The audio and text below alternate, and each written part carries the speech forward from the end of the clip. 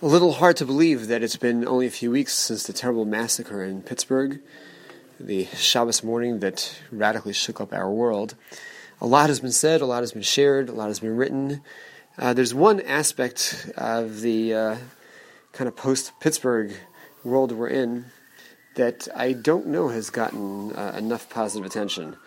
And the sirens you may hear in the background were not planned, even though it kind of fits into the theme of what I'm about to be sharing.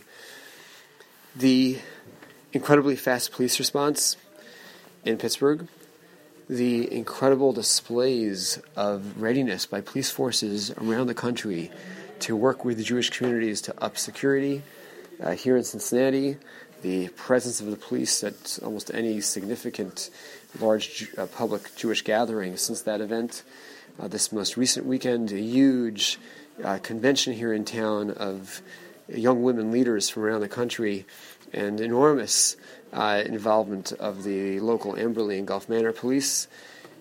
All has to be incredibly appreciated, and all has to give us pause to think, how often in world history has there been a time that when we had to worry about various threats, when we had to worry about severe anti-Semitic behavior, how often could we comfortably turn to the police for help? How often could we trust that the police were on our side?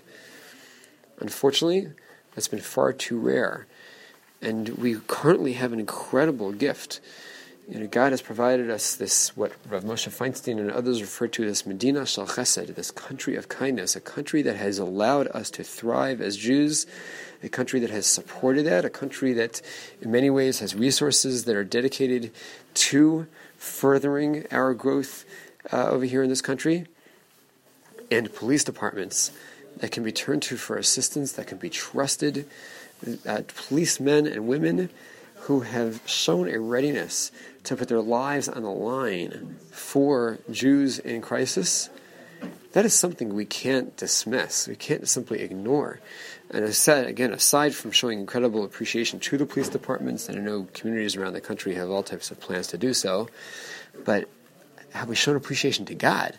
Have we thanked God for allowing us to be in such a situation where we have such a capacity to express our Judaism, to publicly express our Judaism, to publicly wear our Judaism on our shoulder, or as a kippah on our head? Have we thanked God for that opportunity? Have we taken advantage of that opportunity? Are we using the gift of the support and the comfort and the allowance and the encouragement even of our living in America as Jews? Are we taking proper advantage of that?